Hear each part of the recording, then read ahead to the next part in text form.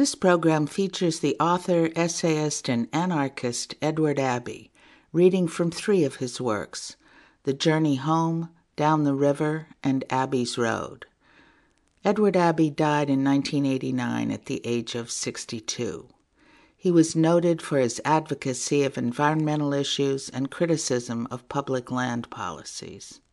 His novel, The Monkey Wrench Gang, has been cited as an inspiration by environmentalists and groups defending nature.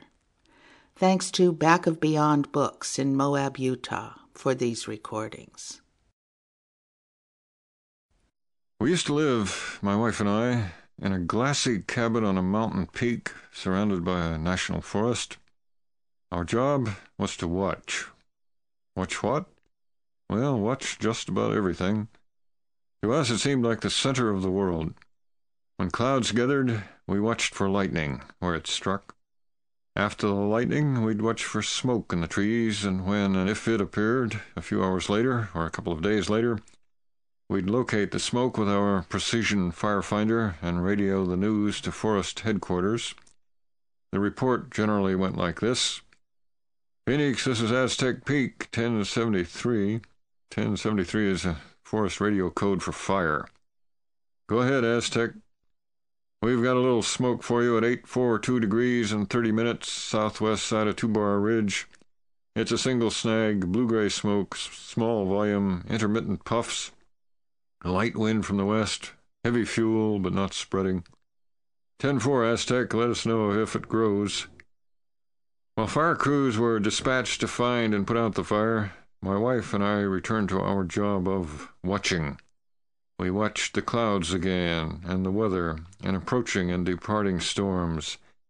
We watched the sun go down behind 4 peaks and the Superstition Mountains, that sundown legend retold and recurring every evening, day after day after day.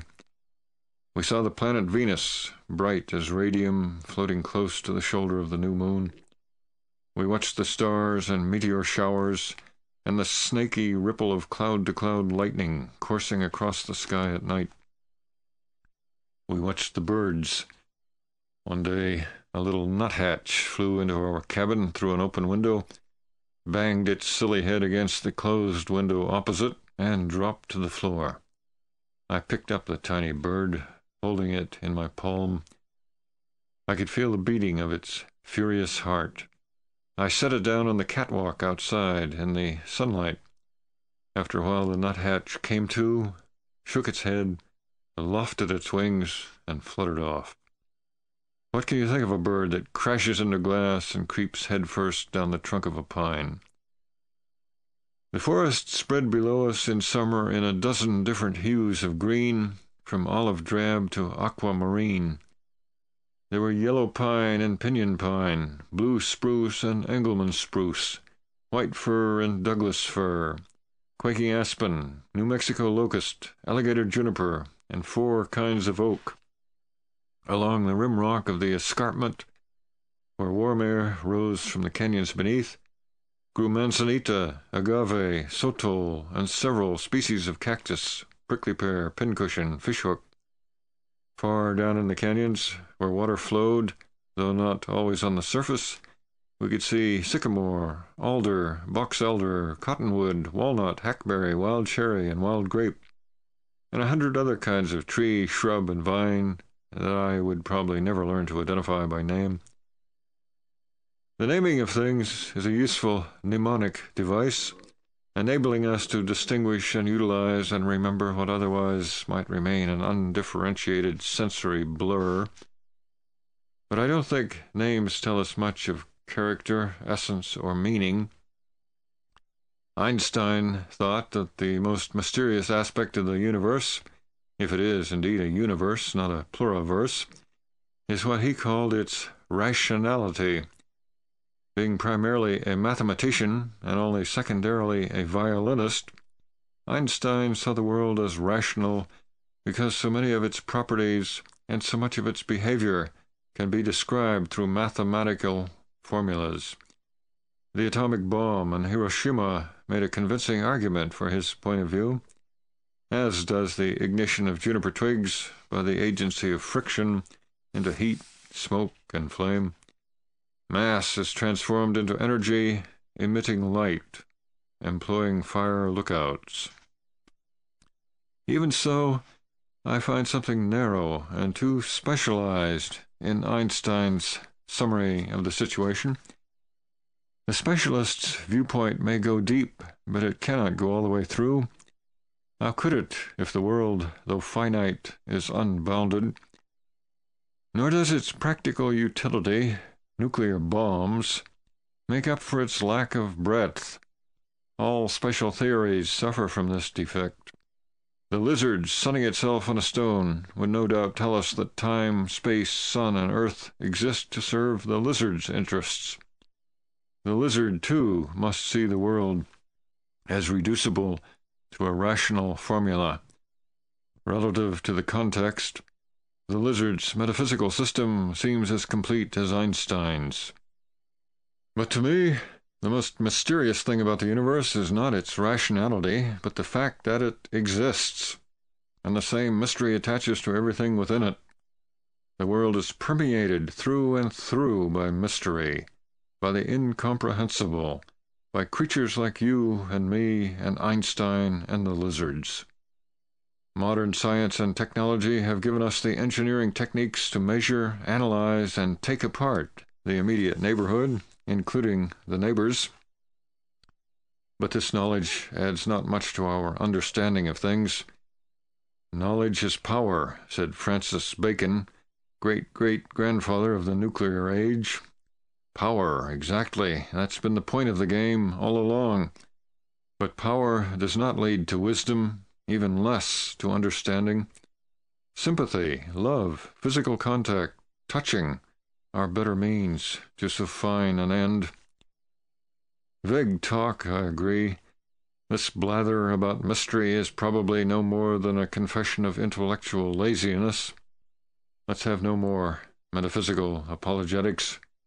Throw metaphysic to the dogs, I say, and watch the birds. I'd rather contemplate the noble turkey vulture soaring on the air, contemplating me, than speculate further on Einstein's theories, astrophysics, or the significance of the latest computer printouts from Kitt Peak Observatory and NASA. The computer tapers have a word for it. GIGO, garbage in, garbage out. Output equals input. Numbers in, numbers out, nothing more. Nino, a double negation. Anything reduced to numbers and algebra is not very interesting. Useful, of course, for the processing of data, physical relations, human beings, but not interesting. The vultures are interesting. In the morning, they would rise, one by one, from their communal roost a quarter-mile below our lookout, and disperse themselves to the 4 quarters of the firmament. Each patrols its chosen or allocated territory, rising so high and sailing so far it soon becomes invisible to human eyes, even when our human eyes are aided by 7 by 50 binoculars. But although we cannot always see them, the buzzards keep an eye on one another, as well as on the panorama of life and death below. And when one bird descends for an actual or potential lunch, its mates notice and come from miles away to join the feast. This is the principle of evolutionary success, mutual aid. At evening, near sundown, the vultures would return. Friendly, tolerant, gregarious birds, they like to roost each night on the same dead pine below. One by one, they spiraled downward, weaving transparent figures in the air, while others maintained a holding pattern, sinking slowly, gradually, as if reluctant to leave the heights, toward the lime-spattered branches of the snag. They might even have had nests down in there somewhere, although I could never see one, with little buzzard chicks waiting for supper. Try to imagine a baby vulture. Gathered on their favorite dead tree, heads nodding together, The vultures resembled, from our vantage point, a convocation of bald politic funeral directors discussing business prospects. Always good, dependable. The mature birds have red, wrinkled, featherless heads. The heads of the young are a bluish color and also naked. The heads are bald because it's neater, safer, more sanitary, given the line of work. If you made your living by thrusting your beak and eyes and neck deep into the rotting entrails, say, of a dead cow, you too would prefer to be bald as a buzzard. Feathers on the head would impede a hasty withdrawal when necessary, and might provide lodging for maggots, beetles, worms, and bacteria. Best for the trade to keep sleek and tidy. I respect vultures myself, even like them, I guess, in a way, and fully expect someday to join them, internally at least. One should plan one's reincarnation with care. I like especially the idea of floating among the clouds all day, seldom stirring a feather, meditating on whatever it is that vultures meditate about. It looks like a good life from down here. We had some golden eagles in the area too, but seldom got a look at them. Uncommon and elitist birds, aloof as warlords, they generally hang out as far as possible from human habitat. Who could blame them? Sheepmen and others shoot them on sight, on general principles.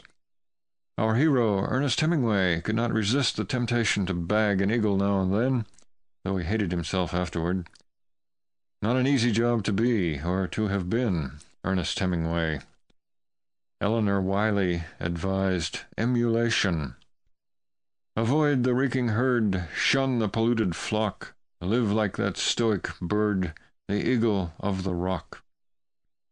But she spent most of her time in New York City. Can't blame her either. Every bird in its proper place. The red-tailed hawk is a handsome character. I enjoyed watching the local hunter come planing through the pass between our mountaintop and the adjoining peak, there to catch the wind and hover in place for a while, head twitching back and forth as it scans the forest below. When he or she spots something live and edible, down she goes at an angle of 45 degrees, feet first, talons extended, wings uplifted, feathers all aflutter, looking like a Victorian lady in skirts and ruffled pantaloons jumping off a bridge. The hawk disappears into the woods. I watch, binoculars ready. She rises seconds later from the trees with something wriggling, alive, in her right foot. A field mouse. The hawk sails high in the air. The mouse is fighting, bites the hawk on the shank. I can see these details without difficulty. And the startled red-tail drops her prey. The mouse falls down and away, also at an angle of 45 degrees, carried eastward by the wind.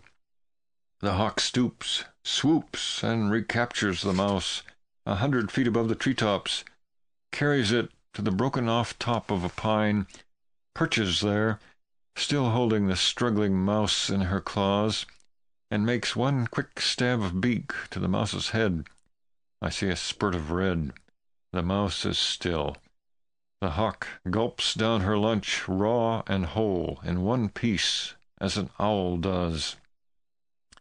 Later, after craw and gizzard have done their work, the hawk will regurgitate a tiny ball of fur and toenails. We watched the storms of late afternoon, sun descending in a welter of brawling purple clouds. Spokes of gold wheel across the sky. Jags and jets of lightning flicker from cloud to cloud and from cloud to earth. Mighty kettle drums thunder in the distance. My wind gauge reads 35 knots. The trees sway, the wind booms through the forest. Watching the vultures gather below, I noticed a disturbance. A small gray-backed falcon was diving among the vultures, harrying the laggards. It was a peregrine falcon, rare but not extinct. Watching through the glasses, I saw one vulture actually flapping its wings to escape the falcon. unusual exertion for a vulture. The falcon strikes, their bodies collide in what appears to me as a glancing blow. A few vulture feathers float off on the wind. The vulture flaps into the shelter of the trees, swearing quietly, apparently unharmed. Tiring of this sport, the falcon skims upward in a sweeping arc, shooting through the circling vultures, winging higher and higher into the sky, and stops at the apex of its parabola to hover there, still as a star, facing the wind, the lightning, the advancing storm. The falcon hangs in space for second after second, motionless, as if suspended on a thread, its wings, body, and spirit in perfect equilibrium with the streaming torrents of the air. "Give your heart to the hawks," urged Robinson Jeffers. "Okay," I thought, "I'll do that, for this one splendid moment," until the falcon shears off on the wind and vanishes in storm and light. Appealing as I find the idea of reincarnation, I must confess that it has a flaw. To wit, there is not a shred of evidence suggesting it might be true. The idea has nothing going for it but desire, the restless aspiration of the human mind. But when was aspiration ever intimidated by fact? Given a choice, I plan to be a long-winged, fan-tailed bird next time around. Which one? Vulture, eagle, hawk, falcon, crane, heron, wood ibis? Well, I believe I was a wood ibis once, back in the good old days of the Pleistocene epoch. And from what I already know of passion, violence, the intensity of the blood, I think I'll pass on eagle, hawk, or falcon this time. For a lifetime or two, or maybe 3, I think I'll settle for the sedate career, serene and soaring, of the humble turkey buzzard. And if any falcon comes around making trouble, I'll spit in his eye, or hers, and contemplate this world we love from a silent and considerable height.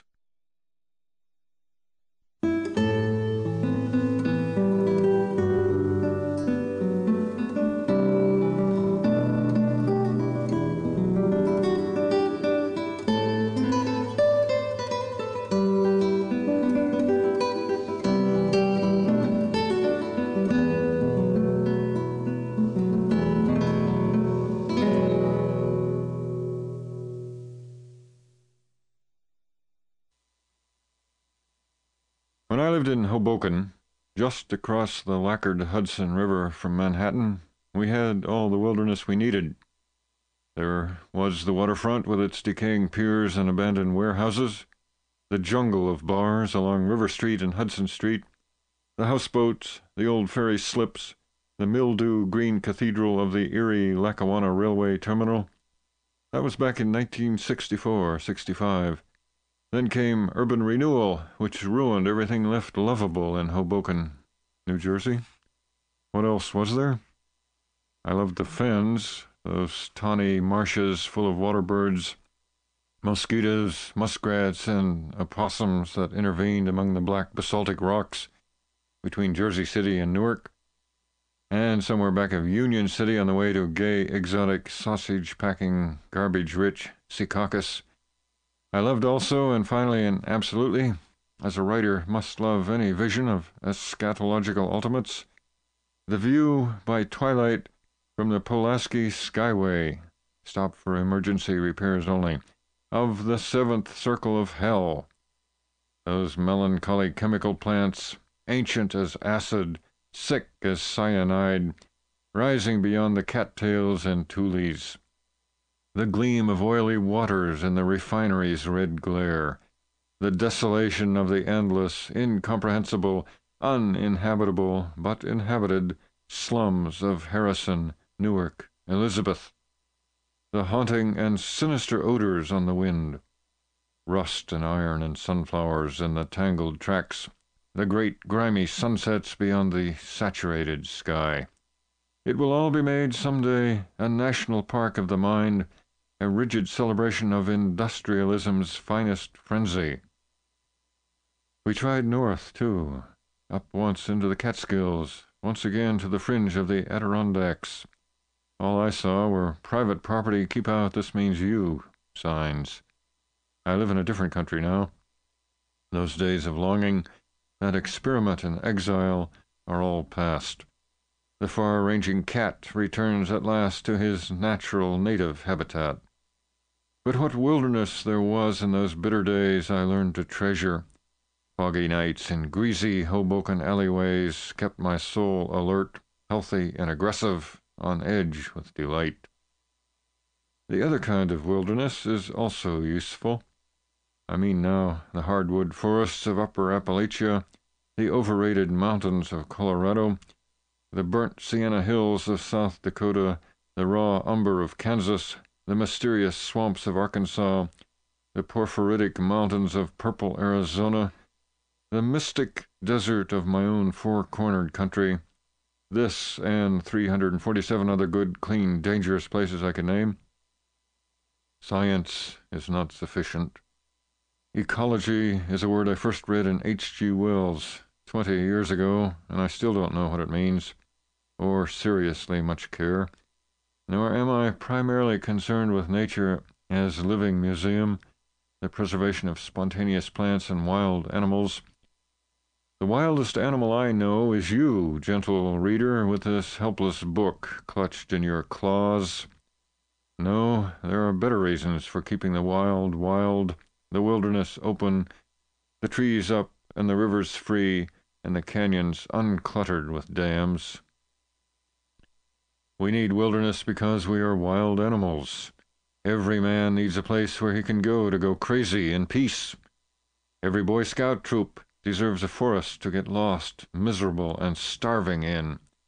Even the maddest murderer of the sweetest wife should get a chance for a run to the sanctuary of the hills, if only for the sport of it, for the terror, freedom, and delirium, because we need brutality and raw adventure, because men and women first learn to love in, under, and all around trees, because we need for every pair of feet and legs about 10 leagues of naked nature, crags to leap from, mountains to measure by, deserts to finally die in when the heart fails.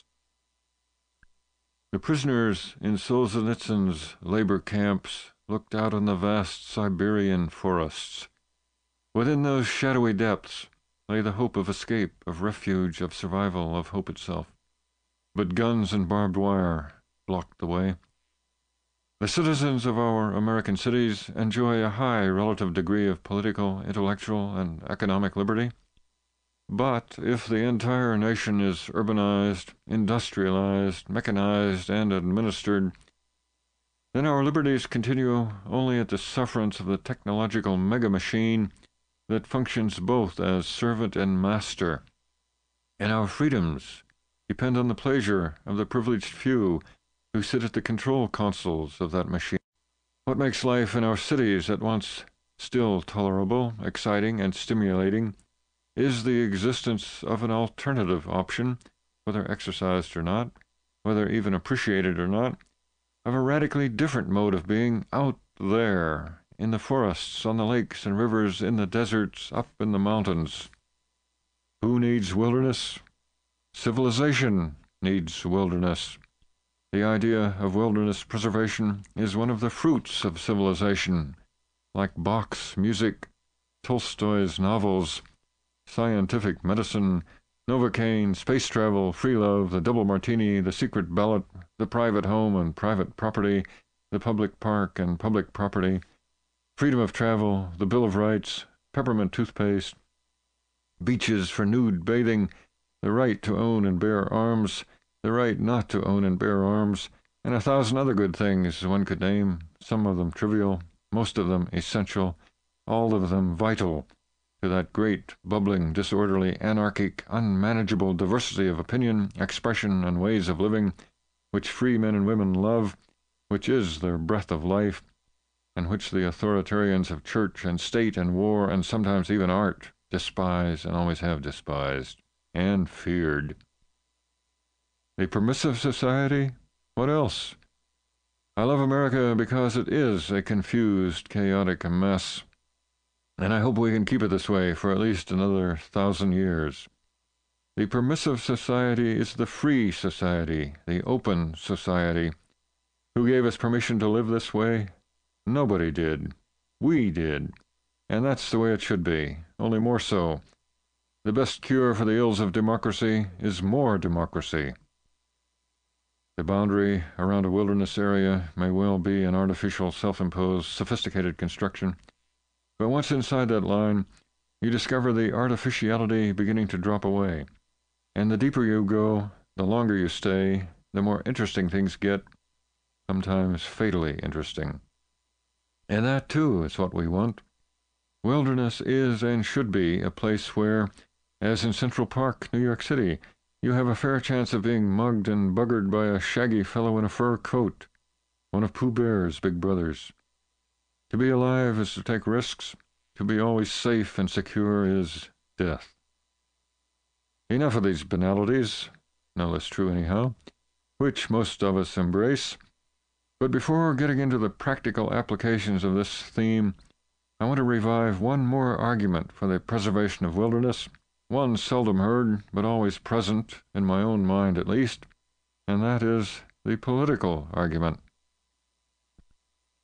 Democracy has always been a rare and fragile institution in human history.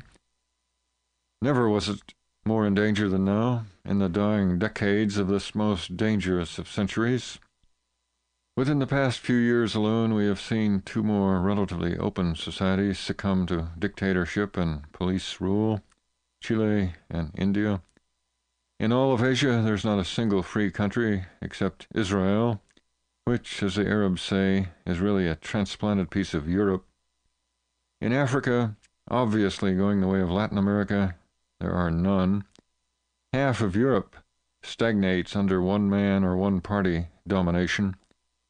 Only Western Europe and Britain, Australia and New Zealand, perhaps Japan, and North America can still be called more or less free, open, democratic societies. As I see it, our own nation is not free from the danger of dictatorship, and I refer to internal as well as external threats to our liberties. As social conflict tends to become more severe in this country, and it will unless we strive for social justice, there will inevitably be a tendency on the part of the authoritarian element, always present in our history, to suppress individual freedoms, to utilize the refined techniques of police surveillance, not excluding torture, of course, in order to preserve not wilderness, but the status quo, the privileged positions of those who now so largely control the economic and governmental institutions of the United States. If this fantasy should become reality, and fantasies becoming realities are the story of the 20th century, then some of us may need what little wilderness remains as a place of refuge, as a hideout, as a base from which to carry on guerrilla warfare against the totalitarianism of my nightmares. I hope it does not happen. I believe we will prevent it from happening. But if it should, then I, for one, intend to light out at once for the nearest national forest, where I've been hiding cases of peanut butter, home brew, ammunition, and sea rations for the last 10 years. I haven't the slightest doubt that the FBI, the NSA, the CIA, and the local cops have dossiers on me a yard thick. If they didn't, I'd be insulted. Could I survive in the wilderness? I don't know, but I do know I could never survive in prison. Could we, as a people, survive without wilderness? To consider that question, we might look at the history of modern Europe and of other places. As the Europeans filled up their small continent, the more lively among them spread out over the entire planet, seeking fortune, empire, a new world, a new chance, but seeking most of all, I believe, for adventure, for the opportunity of self-testing. Those nations that were confined by geography, bottled up, tended to find their outlet for surplus energy through war on their neighbors. The Germans provide the best example of this thesis. Nations with plenty of room for expansion, such as the Russians, tended to be less aggressive toward their neighbors. In Asia, we can see the same human necessities at work in somewhat different form. Japan might be likened to Germany, a small nation with a large, ever-growing, vigorous, and intelligent population. Confined by the sea, their open spaces long ago occupied and domesticated, the Japanese, like the Germans, turned to war upon their neighbors, particularly China, Korea, Oriental Russia. And when that was not enough to fully engage their surplus energies, they became an oceanic power, which soon brought them into conflict with two other oceanic powers, Britain and the United States. Defeated in war, the Japanese turned their undefeated energies into industry and commerce, becoming a world power through trade. But that kind of adventure is satisfactory to part of the population. And when the newly prosperous Japanese middle class becomes bored with tourism, we shall probably see some kind of civil war or revolution in Japan, perhaps within the next 20 years.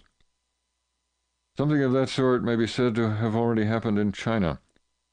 Powerless to wage war upon their neighbors, the Chinese waged war upon themselves, class against class, that resulted a triumphant revolution and the construction of a human society that may well become, unfortunately, the working model for all. I mean, the thoroughly organized society where all individual freedom is submerged to the needs of the social organism. The global village and the technological termitorium. More nightmares. I do not believe that human beings would or could long tolerate such a world. The human animal is almost infinitely adaptable, but there must be limits to our adaptability, limits beyond which, if we can survive them at all, we would survive only by sacrificing those qualities that distinguish the human from that possible cousin of the future, the two-legged, flesh-skinned robot, his head, her head, its head, wired by telepathic radio to a universal central control system. One more example. What happened to India when its space was filled, its wilderness destroyed? Something curiously different from events in Europe, China, or Japan. Unable to expand outward in physical space, unable or unwilling so far to seek solutions through civil war and revolution, the genius of India, its most subtle and sensitive minds, sought escape from unbearable reality by rocket flights of thought into the inner space of the soul, into a mysticism so deep and profound that a whole nation, a whole people, have been paralyzed for 1,000 years by awe and adoration. Now we see something similar happening in our own country. A tiny minority, the technological elite, blast off for the moon, continuing the traditional European drive for the conquest of physical space.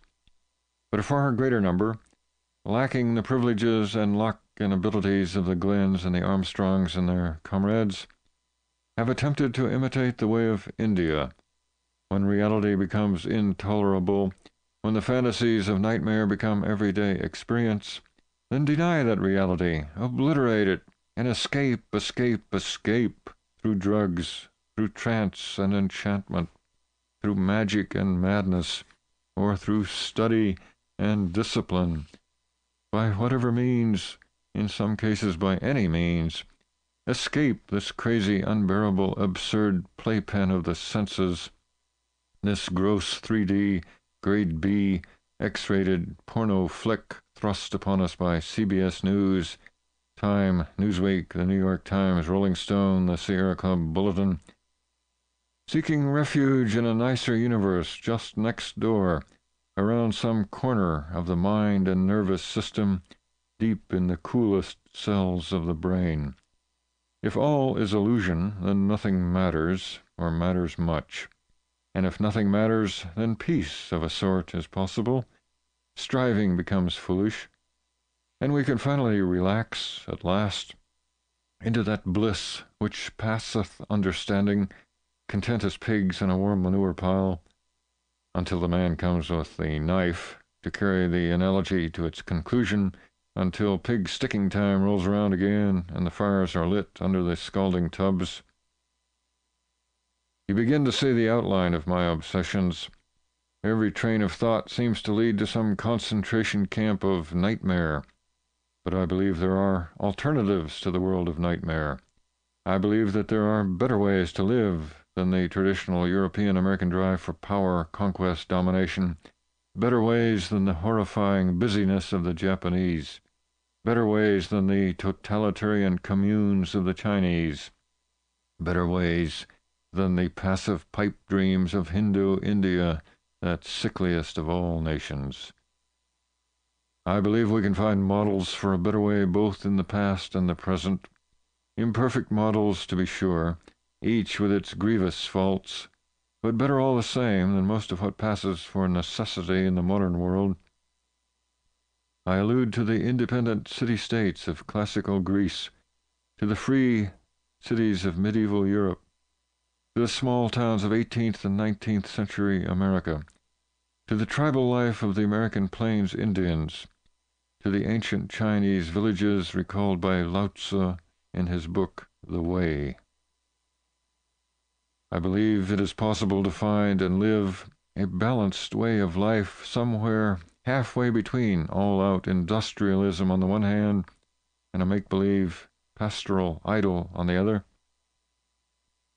I believe it possible to live an intelligent life in our cities if we make them fit to live in, if we stop this trend toward joining city unto city until half the nation and half the planet become one smog-shrouded, desperate and sweating, insane and explosive urbanized concentration camp.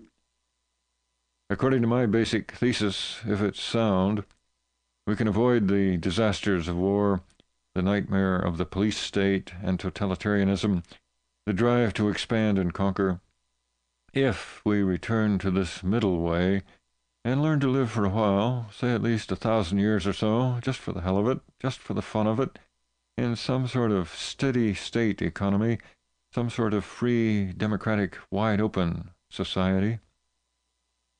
As we return to a happier equilibrium between industrialism and a rural agrarian way of life, we will, of course, also encourage a gradual reduction of the human population of these states to something closer to the optimum, perhaps half the present number.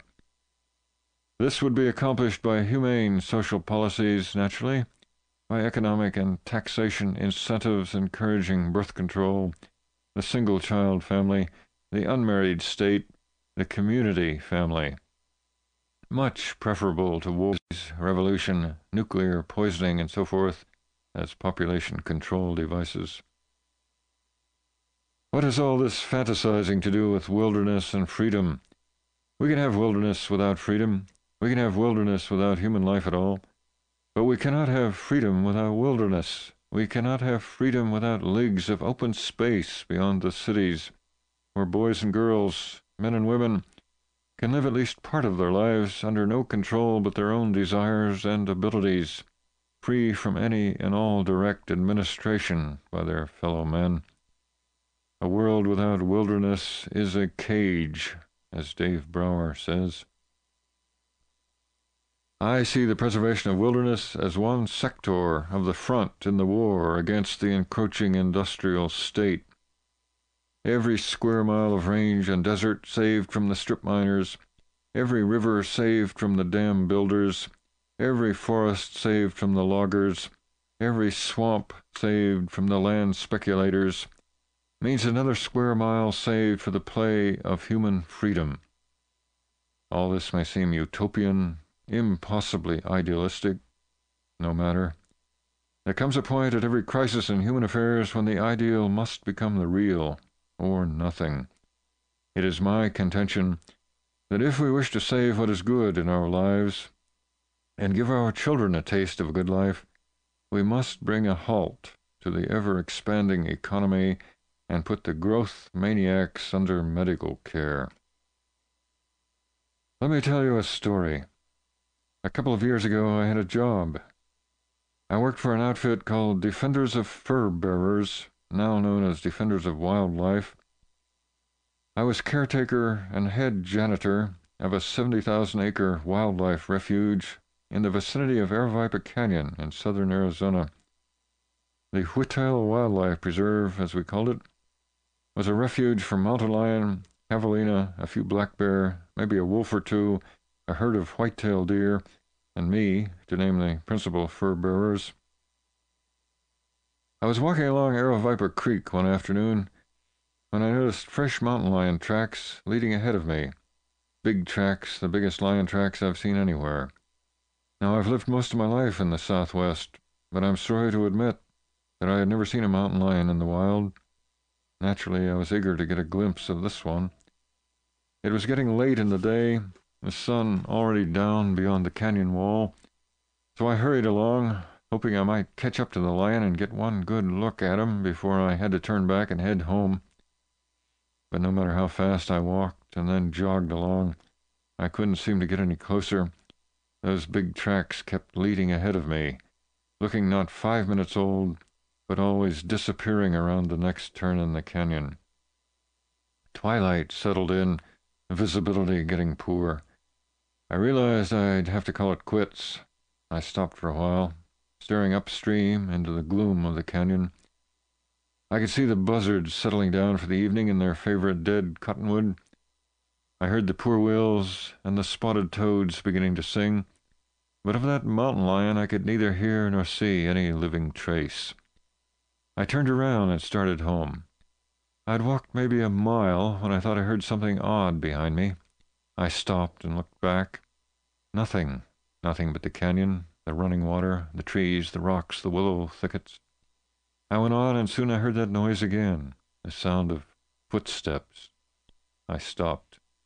The noise stopped. Feeling a bit uncomfortable now, it was getting dark, with all the ancient superstitions of the night starting to crawl from the crannies of my soul. I looked back again, and this time I saw him. About 50 yards behind me, poised on a sandbar, one front paw still lifted and waiting, stood this big cat looking straight at me. I could see the gleam of the twilight in his eyes. I was startled as always by how small a cougar's head seems, but how long and lean and powerful the body really is. To me, at that moment, he looked like the biggest cat in the world. He looked dangerous. Now, I know very well that mountain lions are supposed almost never to attack human beings. I knew there was nothing to fear, but I couldn't help thinking maybe this lion is different from the others. Maybe he knows we're in a wildlife preserve where lions can get away with anything. I was not unarmed. I had my Swiss Army knife in my pocket, with the built-in can opener, the corkscrew, the 2-inch folding blade, the screwdriver. Rationally, there was nothing to fear. All the same, I felt fear. And something else, too. I felt what I always feel when I meet a large animal face to face in the wild. I felt a kind of affection and the crazy desire to communicate, to make some kind of emotional, even physical contact with the animal. After we'd stared at each other for maybe 5 seconds, it seemed at the time like 5 minutes, I held out one hand and took a step toward the big cat and said something ridiculous like, "Here, kitty, kitty." The cat paused there on 3 legs, one paw up as if he wanted to shake hands, but he did not respond to my advance. I took a second step toward the lion. Again the lion remained still, not moving a muscle, not blinking an eye. And I stopped and thought again, and this time I understood that however the big cat might secretly feel, I myself was not yet quite ready to shake hands with a mountain lion. Maybe someday, but not yet. I retreated. I turned and walked homeward again, pausing every few steps to look back over my shoulder. The cat had lowered his front paw, but did not follow me. The last I saw of him, from the next bend of the canyon, he was still in the same place, watching me go. I hurried on through the evening, stopping now and then to look and listen, but if that cat followed me any further, I could detect no sight or sound of it. I haven't seen a mountain lion since that evening, but the experience remains shining in my memory. I want my children to have the opportunity for that kind of experience, to have it. I want even our enemies to have it. They need it most. And someday, possibly, one of our children's children will discover how to get close enough to that mountain lion to shake paws with it, to embrace and caress it, maybe even teach it something, and to learn what the lion has to teach us.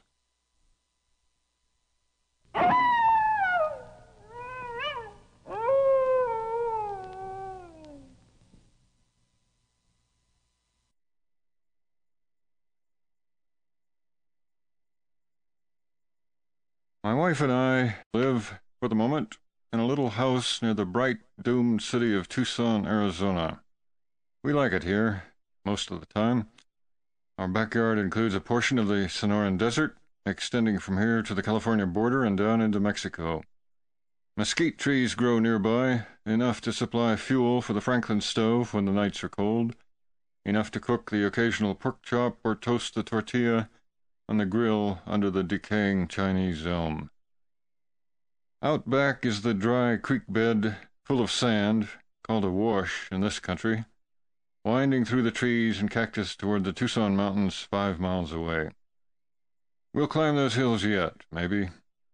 Rattlesnakes live in the rocky grottos along the wash. Sometimes they come to the house for a social call. We found one coiled on the welcome mat by the front door Sunday evening. Our cat has disappeared. There are still a few bands of javelina, wild semi-pigs, out there. They come by at night, driving the dogs into hysterics of outrage, which the javelinas ignore. Coyotes howl at us when they feel like it, usually in the mornings and again around sundown, when I rile them some with my flute. They seem partial to Greensleeves, played on the upper register. We have an elf owl living in a hole in the big saguaro cactus by the driveway, and 3 pygmy owls bobbing and weaving like boxers up in the palm at evening. There are pack rats in the woodpile and scorpions under the bark of the logs. I usually find one when I'm splitting firewood. So it's pretty nice here. We'd like to stay for a while, a lifetime or two, before trying something else. But we probably won't. We came down here from Utah 4 years ago for practical reasons. Now satisfied, we are free to leave whenever we wish. The city remains at a comfortable distance. We hear the murmurs of it by day, when the wind is from the east, and see its campfires glow by night, those dying embers. The police helicopters circle like fireflies above Tucson, Arizona all night long, maintaining order. The homicide rate hangs steady at 3.2 per diem per 1 million, including lowriders, dope peddlers, and defenseless winos. All is well. 18 Titan missile bases ring the city, guarding us from their enemies. The life expectancy of the average Tucsonan, therefore, is 30 minutes, or whatever it takes for an ICBM to shuttle from there to here. Everything is A-OK. We sleep good. Still, the city creeps closer day by day. While the 2 great contemporary empires are dying, one in Afghanistan and Poland, the other in Vietnam, Iran, Nicaragua, El Salvador. And though I welcome their defeat, their pain and fear make them more dangerous than ever. Like mortally wounded tyrannosaurs, they thrash about in frenzy, seeking enemies, destroying thousands of innocent lives with each blind spasm of reaction. And still the city creeps closer. I find a correlation in these movements. I foresee the day when we shall be obliged to strike camp once again. Where to this time? Home to Utah? Back to Appalachia? On to Australia? Down the river of eternal recurrence? It doesn't matter too much. There is no final escape, merely a series of tactical retreats until we find the stone wall at our backs, bedrock beneath our feet. Ah, well, enough of this skulking rhetoric. Before we go, we will plant a tree. I cleared away some ragweed yesterday, dug a thigh-deep hole this morning, and planted a young budding cottonwood this afternoon. We soaked the hole with well water, mixed in the peat moss and the carefully set-aside topsoil, and lowered the root ball of the sapling into its new home. The tree shivered as I packed the earth around its base, a shiver of pleasure, a good omen. A few weeks of warm weather, and the little green leaves will be trembling in the sunlight. A few good years, and the tree will be shading the front porch and then the roof of the house, if the house is still here, if someone, or something, as I hope, is still enjoying this house, this place, this garden of rock and sand and palo verde, of sunshine and delight. We ourselves may never see this cottonwood reach maturity, probably will never take pleasure in its shade or birds, or witness the pale gold of its autumn leaves. But somebody will. Something will. In 50 years, Tucson will have shrunk back to what it once was, a town of adobe huts by the trickling Santa Cruz, a happier place than it is now, and our tree will be here, with or without us. In that anticipation, I find satisfaction enough.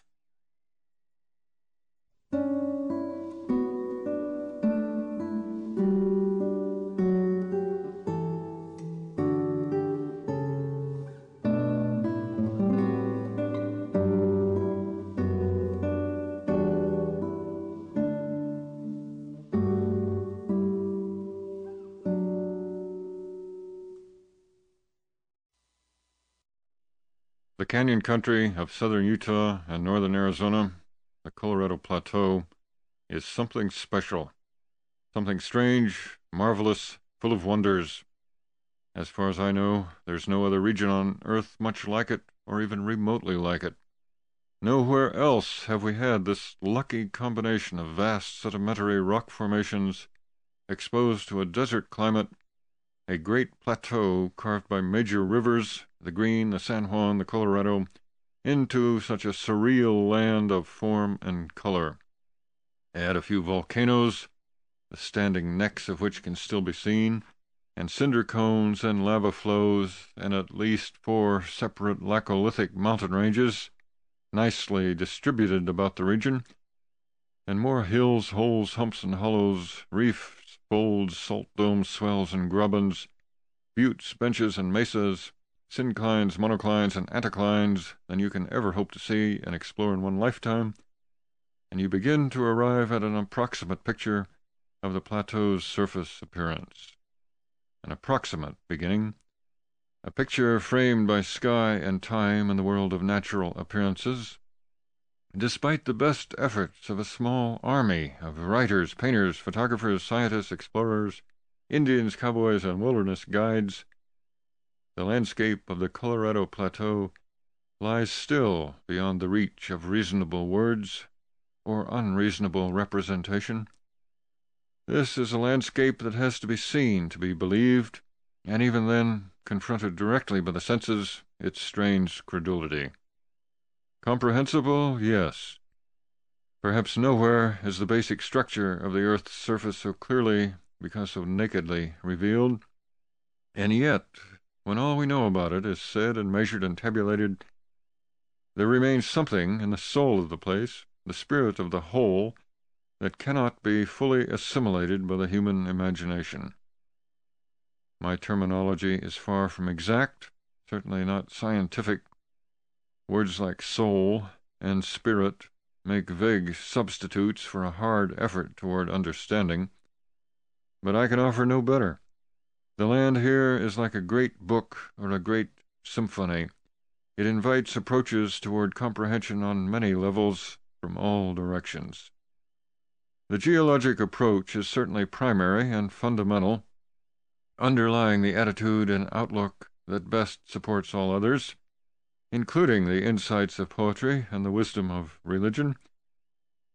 Just as the earth itself forms the indispensable ground for the only kind of life we know, providing the sole sustenance of our minds and bodies, so does empirical truth constitute the foundation of higher truths, if there is such a thing as higher truth. It seems to me that Keats was wrong when he asked rhetorically, "Do not all charms fly at the mere touch of cold philosophy?" The word philosophy standing in his day for what we now call physical science. But Keats was wrong, I say, because there is more charm in one mere fact, confirmed by test and observation, linked to other facts through coherent theory into a rational system, than in a whole brainful of fancy and fantasy. I see more poetry in a chunk of quartzite than in a make-believe wood nymph, more beauty in the revelations of a verifiable intellectual construction than in whole misty empires of obsolete mythology. The moral I labor toward is that a landscape as splendid as that of the Colorado Plateau can best be understood and given human significance by poets who have their feet planted in concrete data, and by scientists whose heads and hearts have not lost the capacity for wonder. Any good poet, in our age at least, must begin with the scientific view of the world, and any scientist worth listening to must be something of a poet, must possess the ability to communicate to the rest of us his sense of love and wonder at what his work discovers. The canyon country does not always inspire love. To many it appears barren, hostile, repellent, a fearsome land of rock and heat, sand dunes and quicksand, cactus, thorn bush, scorpion, rattlesnake, and agoraphobic distances. To those who see our land in that manner, the best reply is, "Yes, you're right. It is a dangerous and terrible place. Enter at your own risk. Carry water. Avoid the noonday sun. Try to ignore the vultures. Pray frequently." For a few others, the canyon country is worth only what they can dig out of it and haul away, to the mills, to the power plants, to the bank. For more and more of those who now live here, however, the great plateau and its canyon wilderness is a treasure best enjoyed through the body and spirit, in situ, as the archaeologists say, not through commercial plunder. It is a regional, national, and international treasure, too valuable to be sacrificed for temporary gain, too rare to be withheld from our children. For us, the wilderness and human emptiness of this land is not a source of fear, but the greatest of its attractions. We would guard and defend and save it as a place for all who wish to rediscover the nearly lost pleasures of adventure not only in the physical sense, but also mental, spiritual, moral, aesthetic, and intellectual adventure. A place for the free. Here you may yet find the elemental freedom to breathe deep of unpoisoned air, to experiment with solitude and stillness, to gaze through 100 miles of untrammeled atmosphere, across red rock canyons, beyond blue mesas, toward the snow-covered peaks of the most distant mountains, to make the discovery of the self in its proud sufficiency, which is not isolation, but an irreplaceable part of the mystery of the whole. Come on in. The earth, like the sun, like the air, belongs to everyone and to no one.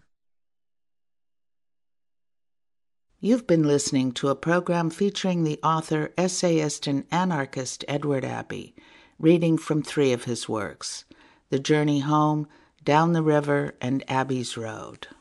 Thanks to Back of Beyond Books in Moab, Utah, for these recordings. This has been a production of Mendocino County Public Broadcasting, KZYX Philo 90.7 FM, KZYZ Willits and Ukiah 91.5 FM, and Fort Bragg at 88.1 FM. You can find more content like this on our website at kzyx.org, and consider donating by clicking the red donate button in the upper right corner. Thank you for listening.